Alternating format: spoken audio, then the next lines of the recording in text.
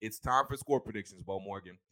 So, what do you think the final score is going to be? Very, very tough matchup. But like you said, I can see this being a high-scoring game too. So, what you got? I think I told you guys I'm not going to pick the Falcons every week. It's not who I am. I'm not going to be this blatant homer. But I actually think the Falcons are going to win this game. I think this Oh, team let's gelled on the road. go. I think the second half of the LA game Uh-huh. really made this team realize what they are inside and on the Right. field, and that they're good enough to hang with anybody. Doesn't mean there won't be struggles, because that's the nature of the NFL.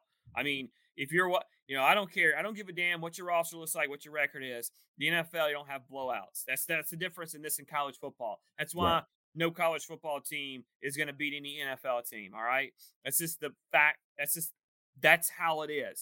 So that being said, I think the Falcons pull this one out, 31-30. Youngway Koo and a Oh. late field goal wins this game. And that's where I'm going. 31-30 Falcons. They cover again because they're like a 1.5 underdog. And I really think they get it done. I really do. Good teams win.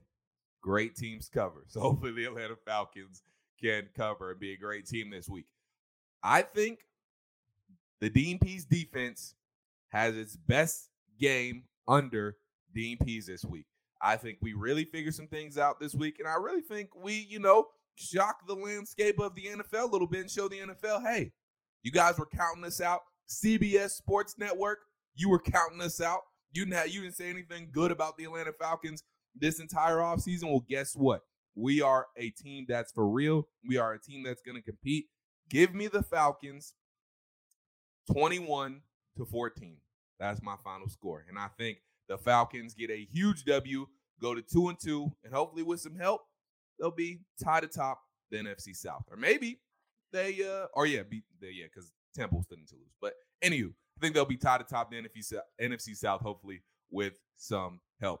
Well, But let me Bo, tell you something. go ahead. If that's what happens, and Tampa loses, and they're 2-2, it means we head to Tampa Bay next weekend in a battle for which could be for first place in the division. Yeah. Sets up. It could be a really interesting week on Peachtree football next week. I'll tell you that much. Man, I'm hoping for it. I will be licking my chops, and we'll be licking our chops all week if we get that scenario.